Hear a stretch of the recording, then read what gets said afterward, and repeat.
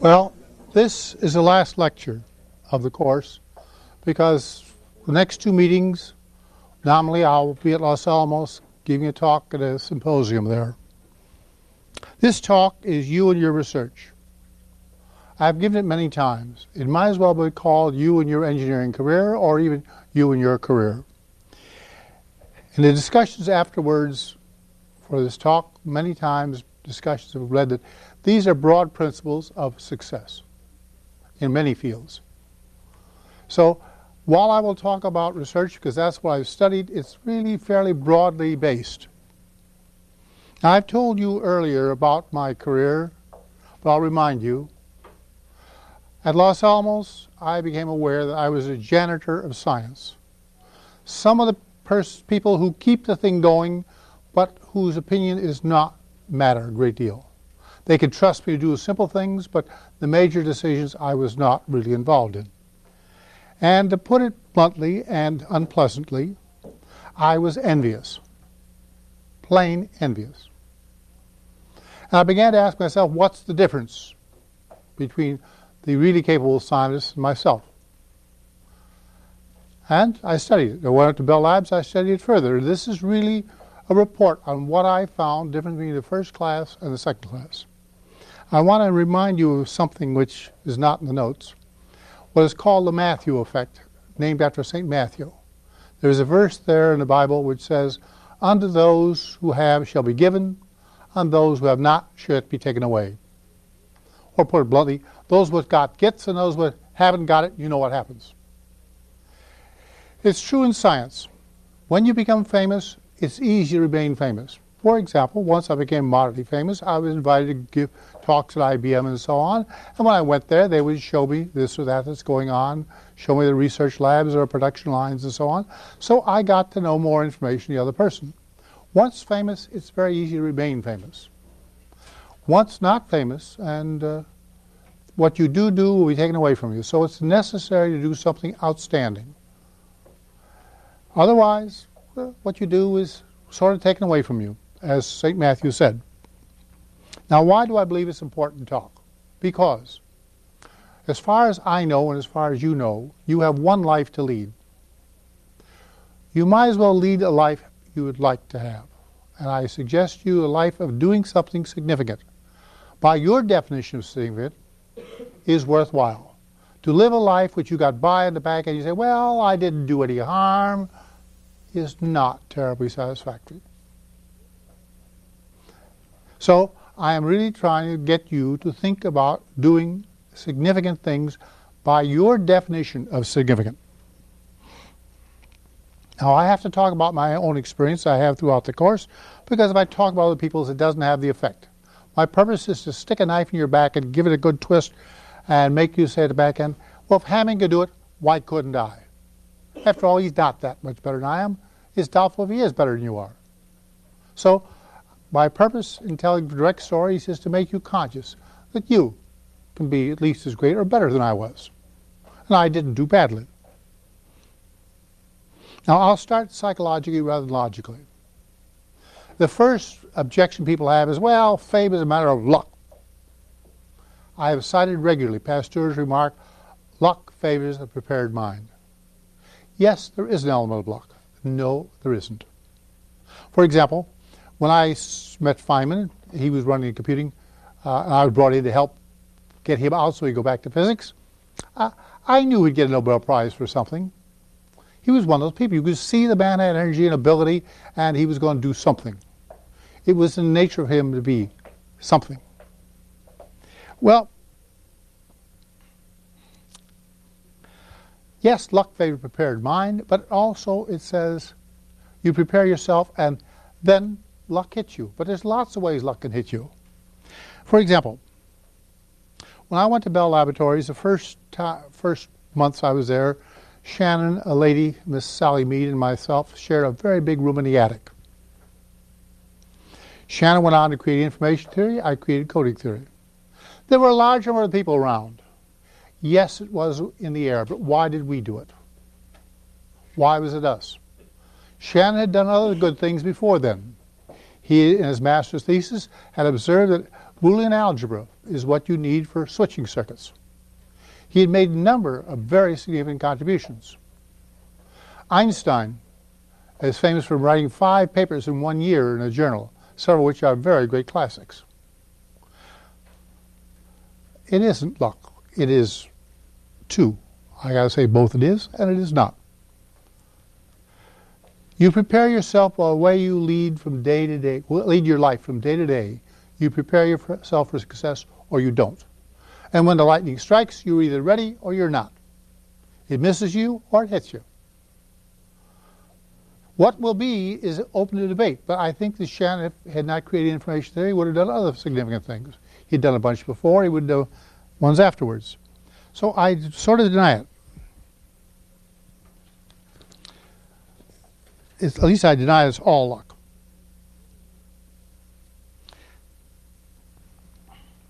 Now, Newton observed, Sir Isaac Newton, that if other people thought as hard as he did, they would get the same results. And Edison said genius is 99% perspiration and 1% inspiration. And I tell you the same thing. To a great extent, it is constant hard work that does it. Nothing more and nothing less. The very able people work very hard all the time. At Los Alamos on Sundays when we goofed off a little bit, when we went out hiking in the mountains behind Los Alamos, they still talk shop. They were at the problem all the time. Now, one of the characteristics, but not always, is that when young, they showed a great deal of ability.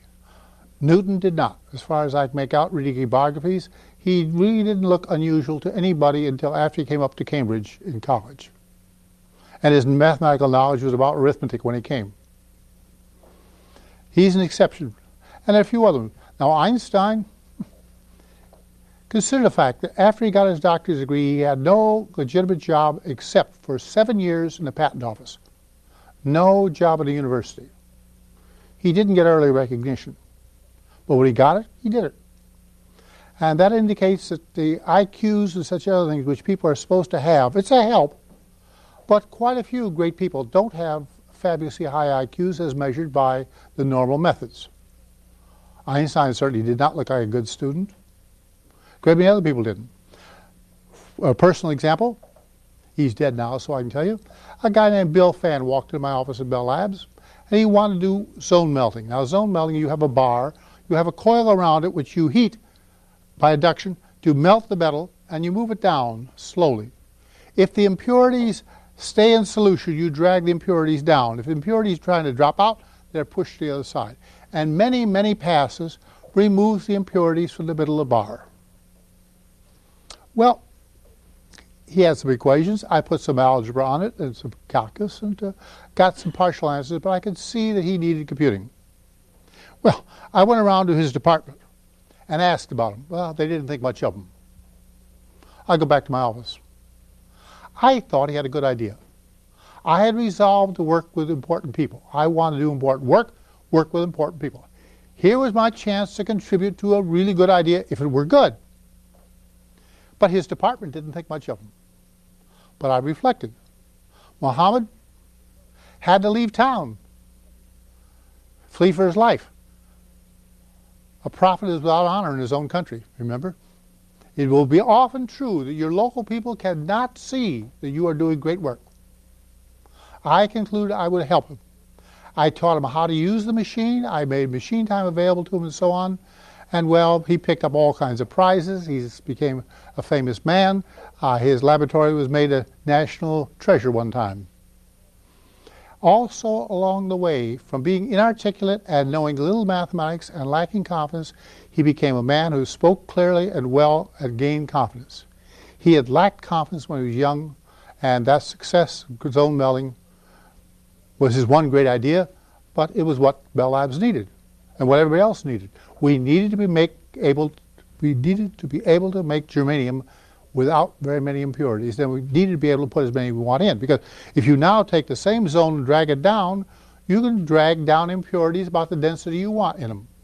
You have remarkable control with zone melting. Now you make 1,000 passes or something, and that's why you can't do it numerically. other than with a computing machine, because the 1,000 passes have end effects and they bounce around.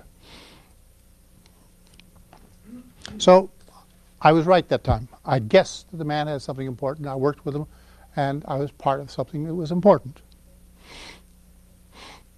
Now, having disposed of psychological objections of luck and lack of high IQ, because some of you say, well, I wasn't the brightest student in my class, so what? It doesn't matter. Let's get down to other things. Now, the most important thing, probably, of great people is they believe they can do great work. They have confidence in themselves. If you don't think you do great work, it's not likely that you're ever going to do it. It's that simple. Now, you can be too overconfident, but you should have a fair amount of confidence. Take, for example, Shannon. You remember when I did information theory, I pointed out how, when stuck with random codes, he averaged over all random codes and showed the average was arbitrarily good, therefore one good code had to exist?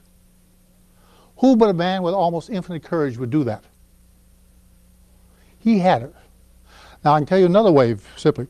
There was a year or so when he came in about 10 o'clock, played chess till about 2 and went home.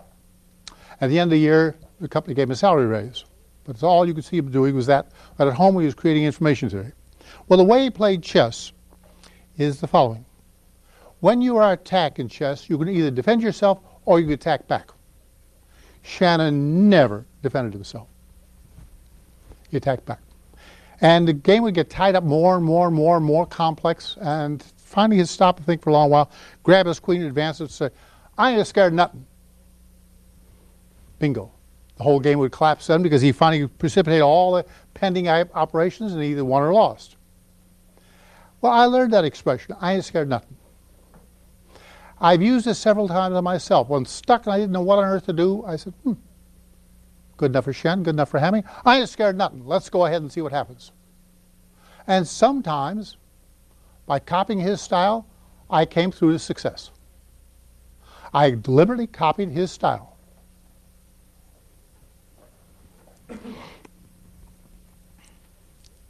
Now, another example. I hope most people are dead. I guess they aren't, but they won't hear this. I was in the math department. And the math department, we used to go to lunch together. They played games, threw boomerangs, flew kites, and played this and that. And they fiddled around. And I wanted to succeed, and I said, I can't afford to waste lunch times. So I went around to the physics table where I'd written a paper with one of the physicists, a good one. And I said, may I join you? Sure, I'm welcome. The table consists, among other people, of Bardeen, Shockley, and Bratton, the Nobel Prize winners, J.B. Johnson of Johnson Noyes, and some others, my friend, among others. And I used to have lunch with them for years. I learned a lot. I learned a lot of tricks out of Shockley, how he did things. I watched other people. I learned how to do things sensibly. Well, finally, the Nobel Prize came through, promotion came through, jobs elsewhere came through, and all the able people left, including my friend. He was promoted up the line. Well, what was left was the dregs. Hardly worth eating lunch with. But over in the other corner of the dining room was a big table, the chemists. And I had written a paper on nuclear magnetic resonance with one of the guys. And so I said, do you mind if I join you? So I sit down and we start talking about chemistry and such other things for a long while. And finally, one day, I walk in and say, if what you're working on is not important, and it's not likely to lead to important things, why are you working on it? After that, I ate with the engineers. That was spring. In the fall, going down the long corridor, Bell Labs, my friend chemist stopped me and said, you know, Hamming, that remark of yours got underneath my skin. I've spent this summer thinking about the important problems in my field. I have not changed my research, but I think it was well worth the time. I say, thank you, Dave, and walk on. About 2 weeks later, I noticed he's made head of the department. About 10 or 12 years ago, I noticed he is a member of the National Academy of Engineering.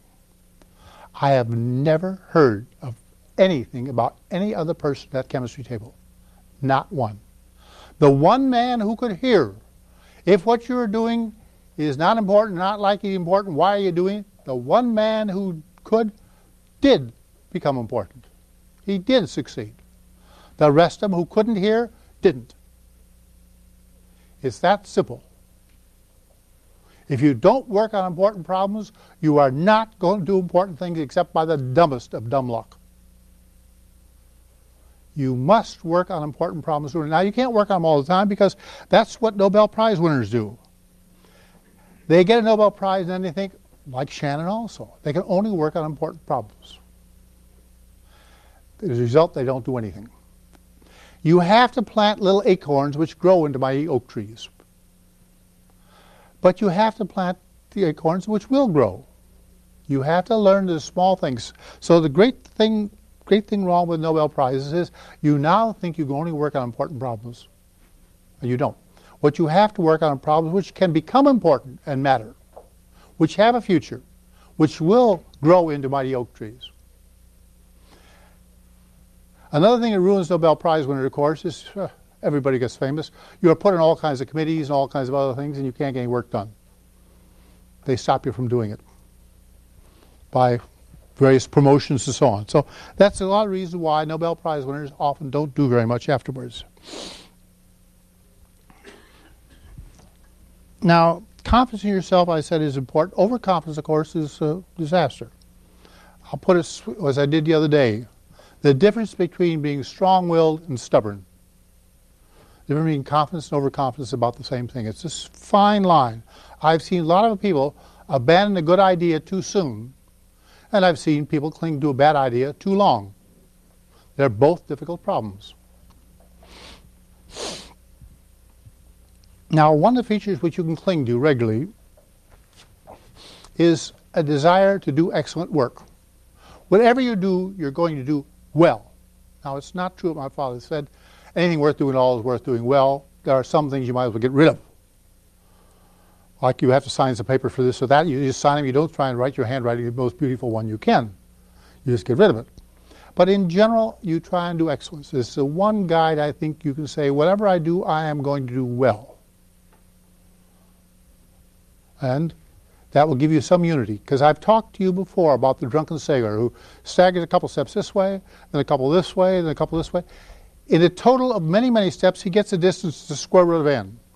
But if there's a pretty girl over there, he staggers like this, and he staggers like this, and he gets the distance proportional to n. When you have a vision, you will go a long way. Without a vision of what you're going to do and where you're going to be, you're not going to get very far. It's that simple. You have to get a vision of what you are going to do and be, and then pursue it. And excellence is one of the best tracks you could use. I am going to do things very well. I'm going to do more than just a good job. I'm going to do a first-class job.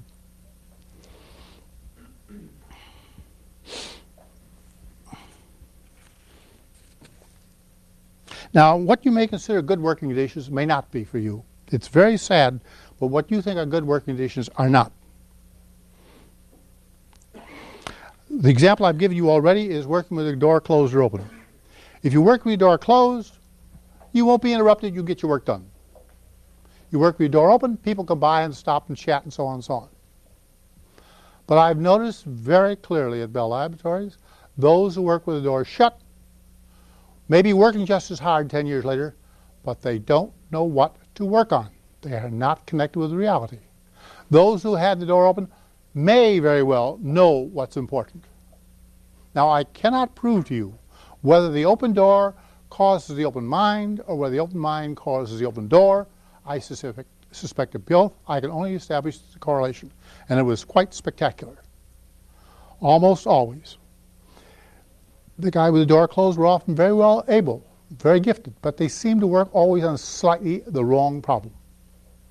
So you have to get wide feeling for what is going on, and the supreme example of this closure is the Institute for Advanced Study at Princeton. They take in people who've done something great. They give them luxury, a beautiful office, a beautiful restaurant to dine in, wonderful grounds and everything else like that, adequate salary to live on, no cares, no worries, no nothing. You're freed for life on anything at all. What happens?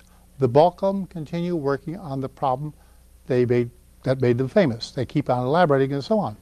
Well, they've already made it famous. It doesn't have to be added to. They got the thing going. Rarely do they change. Now, von Neumann was different. He was the institute, and he did go out in reality and turn up in Washington and other places. He traveled widely and was receptive to new ideas. But the bulk of the people who got appointed to the Institute for Advanced Study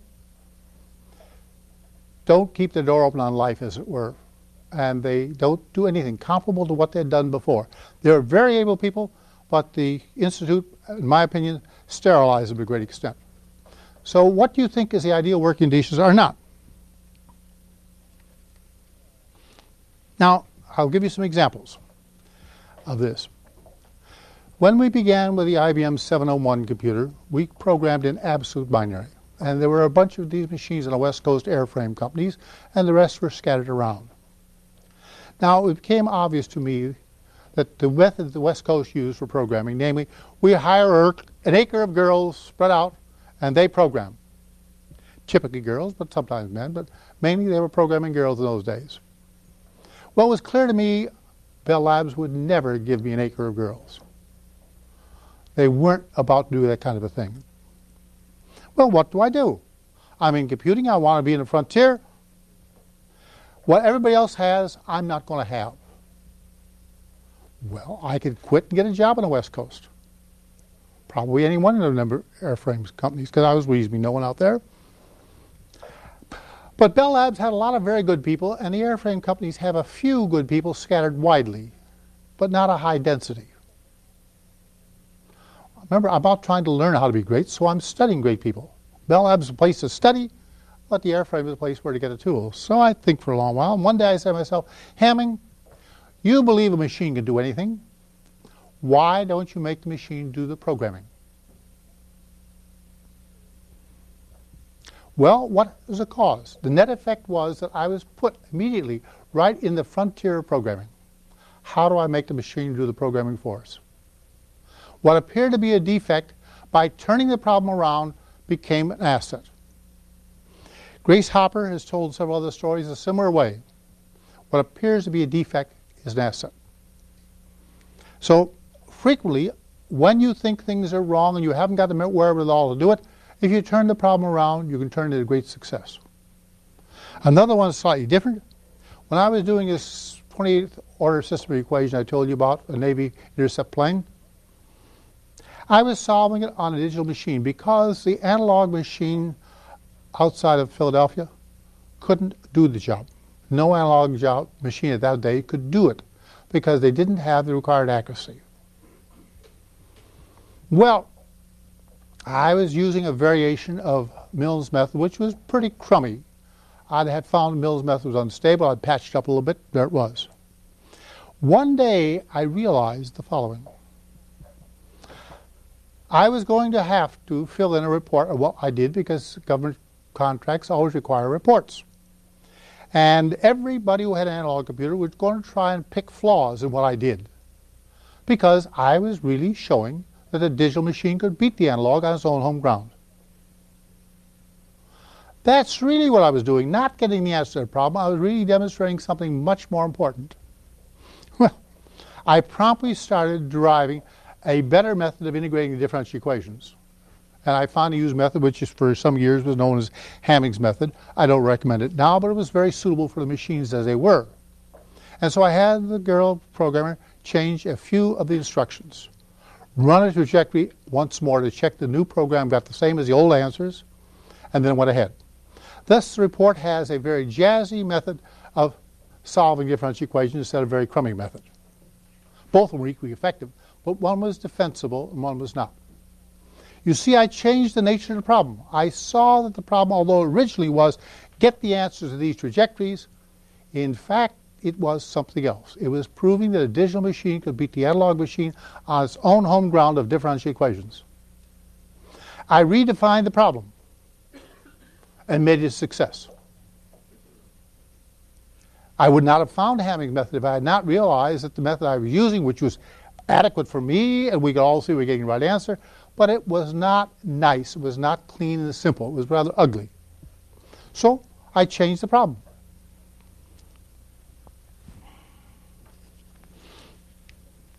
Now, these will all tell you the conditions you want are seldom realized, but that you can change the conditions that you have to make success, either by inverting the problem or, as I told you the second story, changing the nature of the problem and recognizing the underlying real problem. Now, that's something I've done several times. There's one very early problem I solved, spectacularly successful, not only on a computing point of view, but from a physics point of view. The value in the transistor research was extremely valuable. Well, I meditated over why was that successful. I studied it over and over again. And I believe this statement, you should study your successes. You don't study your failures, study successes. Because when your time comes, you'll know how to succeed. If you study failures, you'll know how to fail.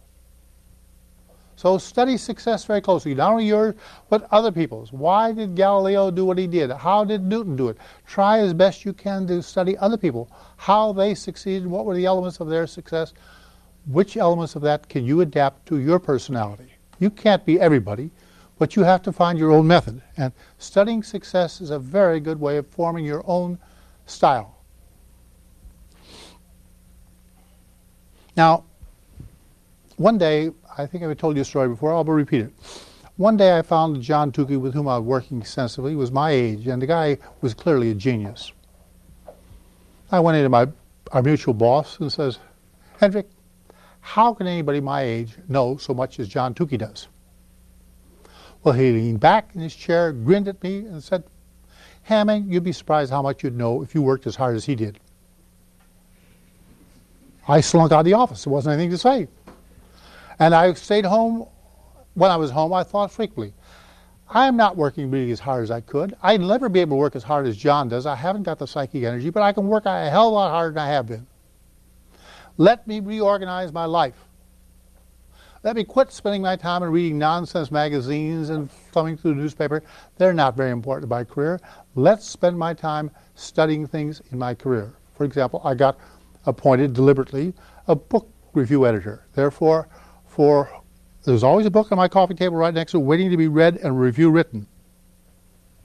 When a review is written by me, I set it aside for a week and ask myself afterwards, is that a good review? Does that really digest the book? If it doesn't, you're rereading the book and writing a better review. This way I forced myself to get a wide acquaintance in computer science. And being the book review editor, I got to review the books I wanted. This was a device. Now, it's true, I quit reading New Yorker, I quit reading magazines, I quit reading other things. My wife complained occasionally that all I looked at New Yorker was the jokes. She was right. I didn't have time to do everything. I wasn't a first-class genius. I had to work hard. So I simply set aside those other things and did that. It's not hard to do. You just do it.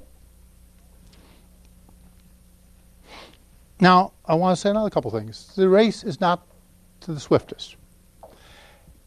The guy who works hardest doesn't win. The person who works on the right problem at the right time in the right way is what counts and nothing else. And that's what I'm trying to do in this whole course. I've been trying to teach you something about style and taste, so you'll be able to have some hunch of when the problem is ripe, what problem is ripe, and how to go about it.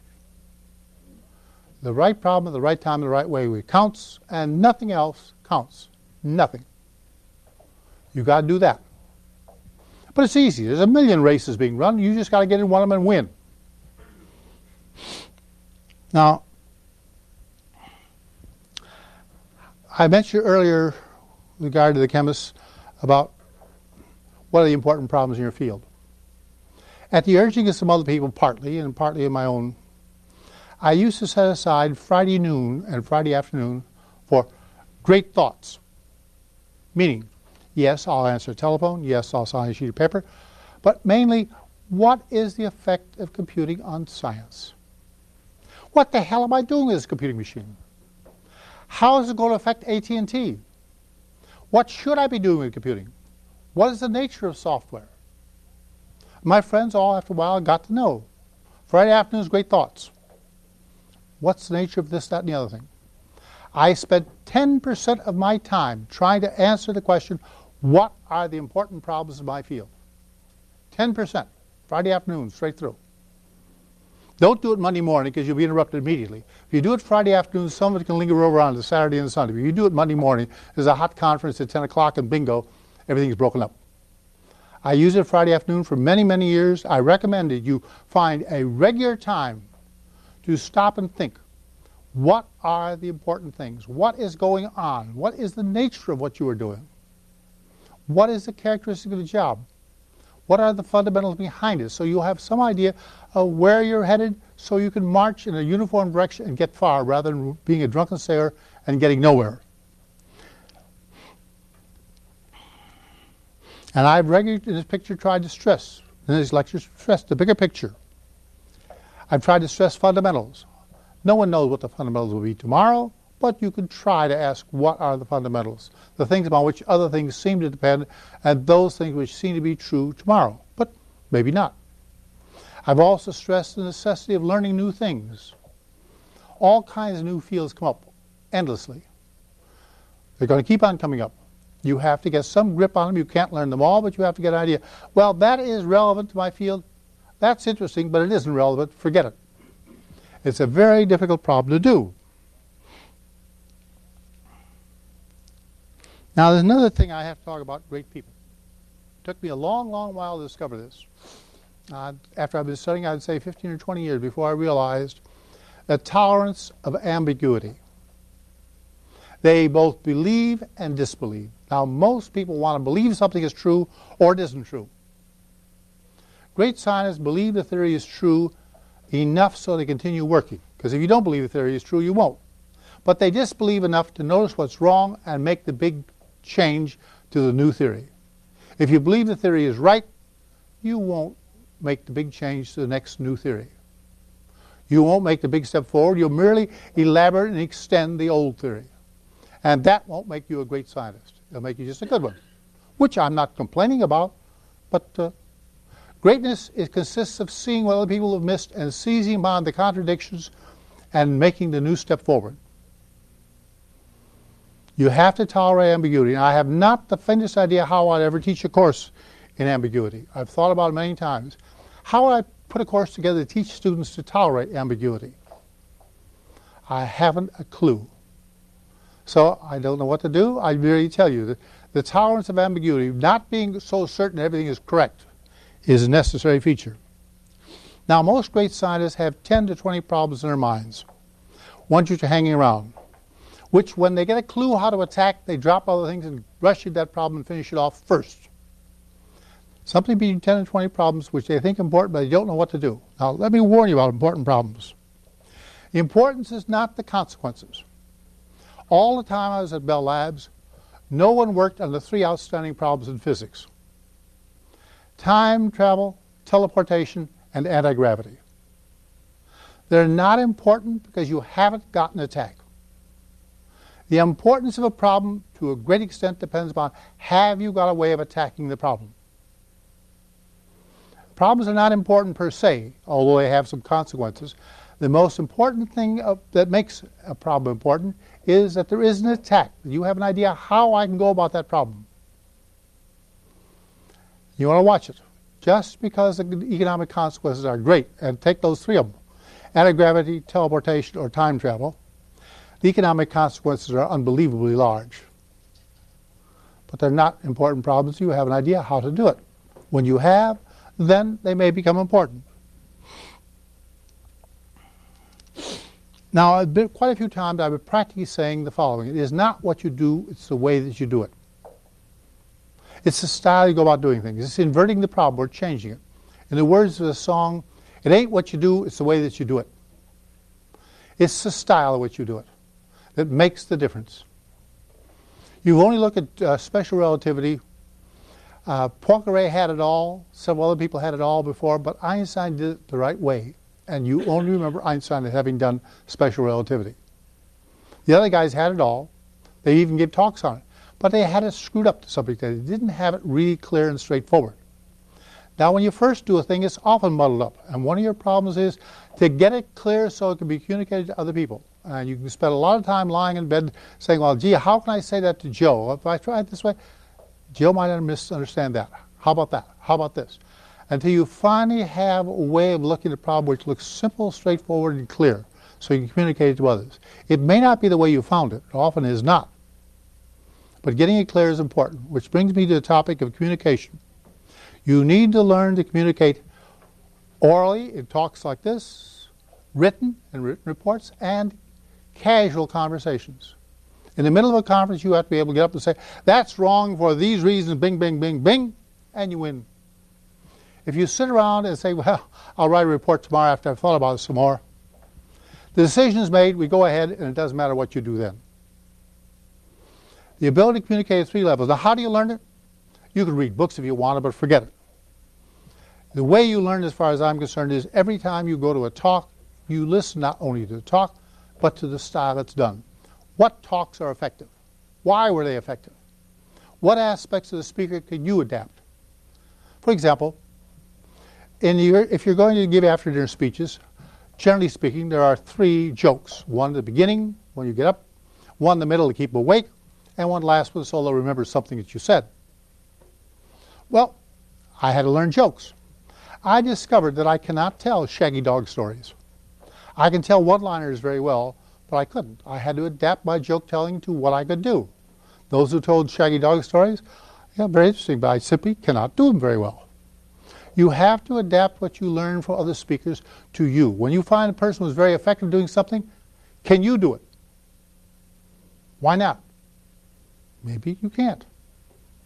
Then you have to do something else. But if you yourself will learn to criticize other talks, then you will have a critical basis to criticize your own, and then you'll be able to give good talks. If you can only follow what books say instead of learning your own style of creativity, it isn't going to work. So I think that the best thing you can do is start, as of tomorrow, when you hear lectures and talks, ask yourself every time, besides what was the content, what was the style? What part can I adapt of that technique? Why was that speech effective? Why is that speech not effective? And you can ask your friends to check that your opinions are somewhat the same as theirs, and you may find sometimes they don't agree with you. What's effective talk? It's a bit of a problem there.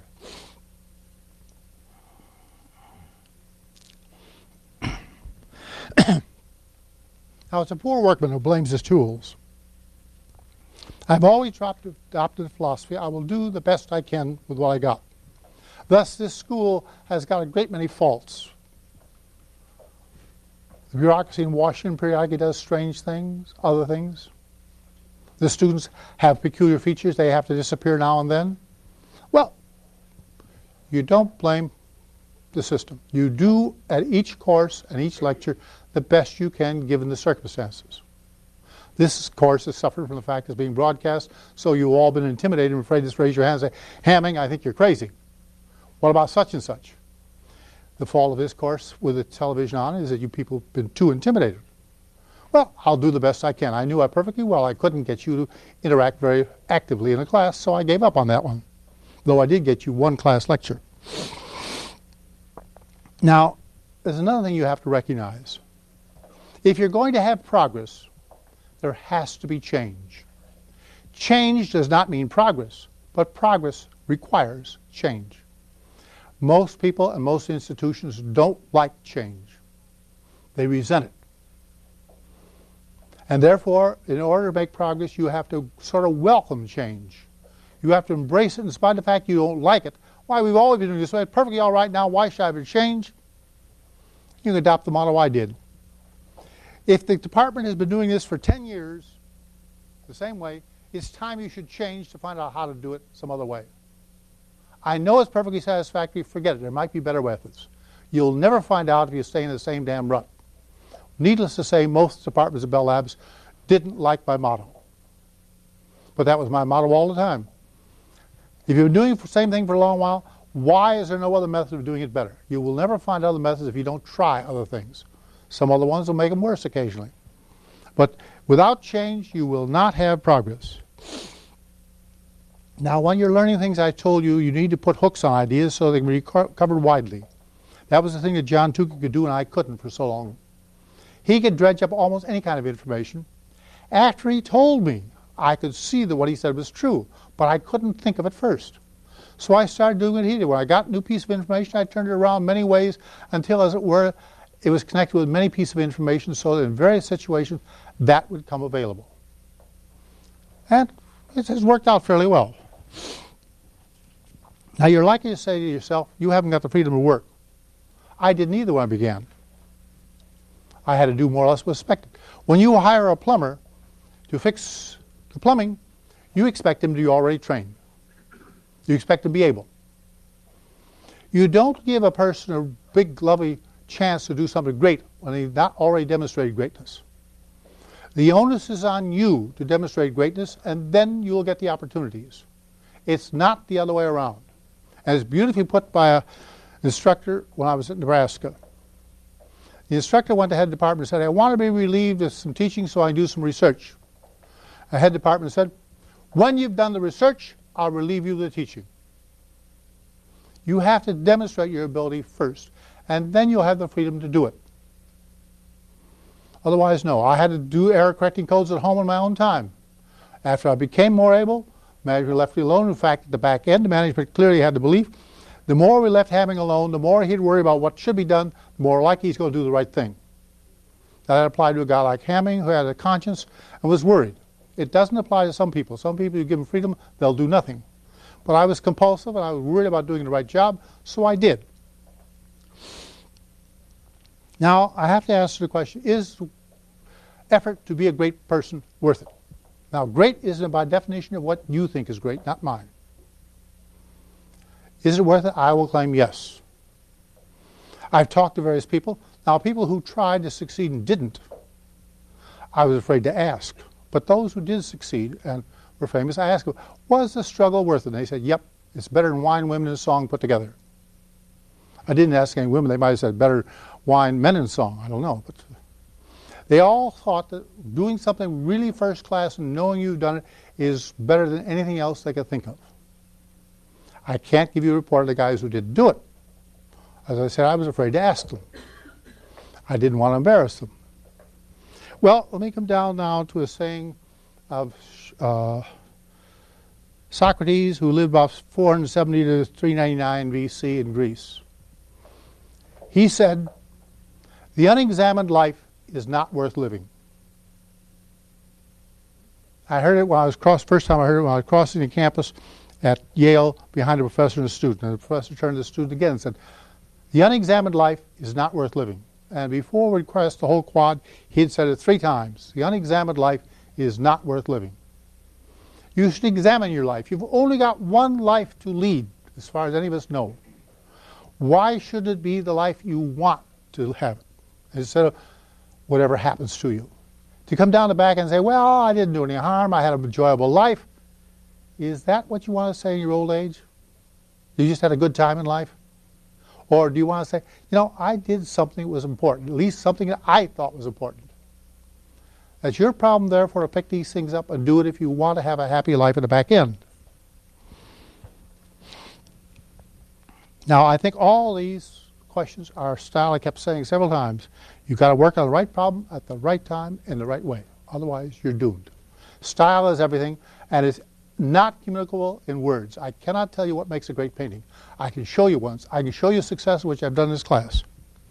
Now, in summary, in a sense, I want to give you a different view of the whole course, particularly this lecture. I'm a revivalist preacher, if you want. I'm saying, repent your idle ways and get down and be somebody worth being. This is what this lecture is all about. Revivalist preacher preaching. Well, now, I've told you things, how to succeed. No one ever told me these things I've been telling you. Nobody. I had to find them for myself. I've told you how to succeed. You have no excuse for not doing better than I did. Thank you.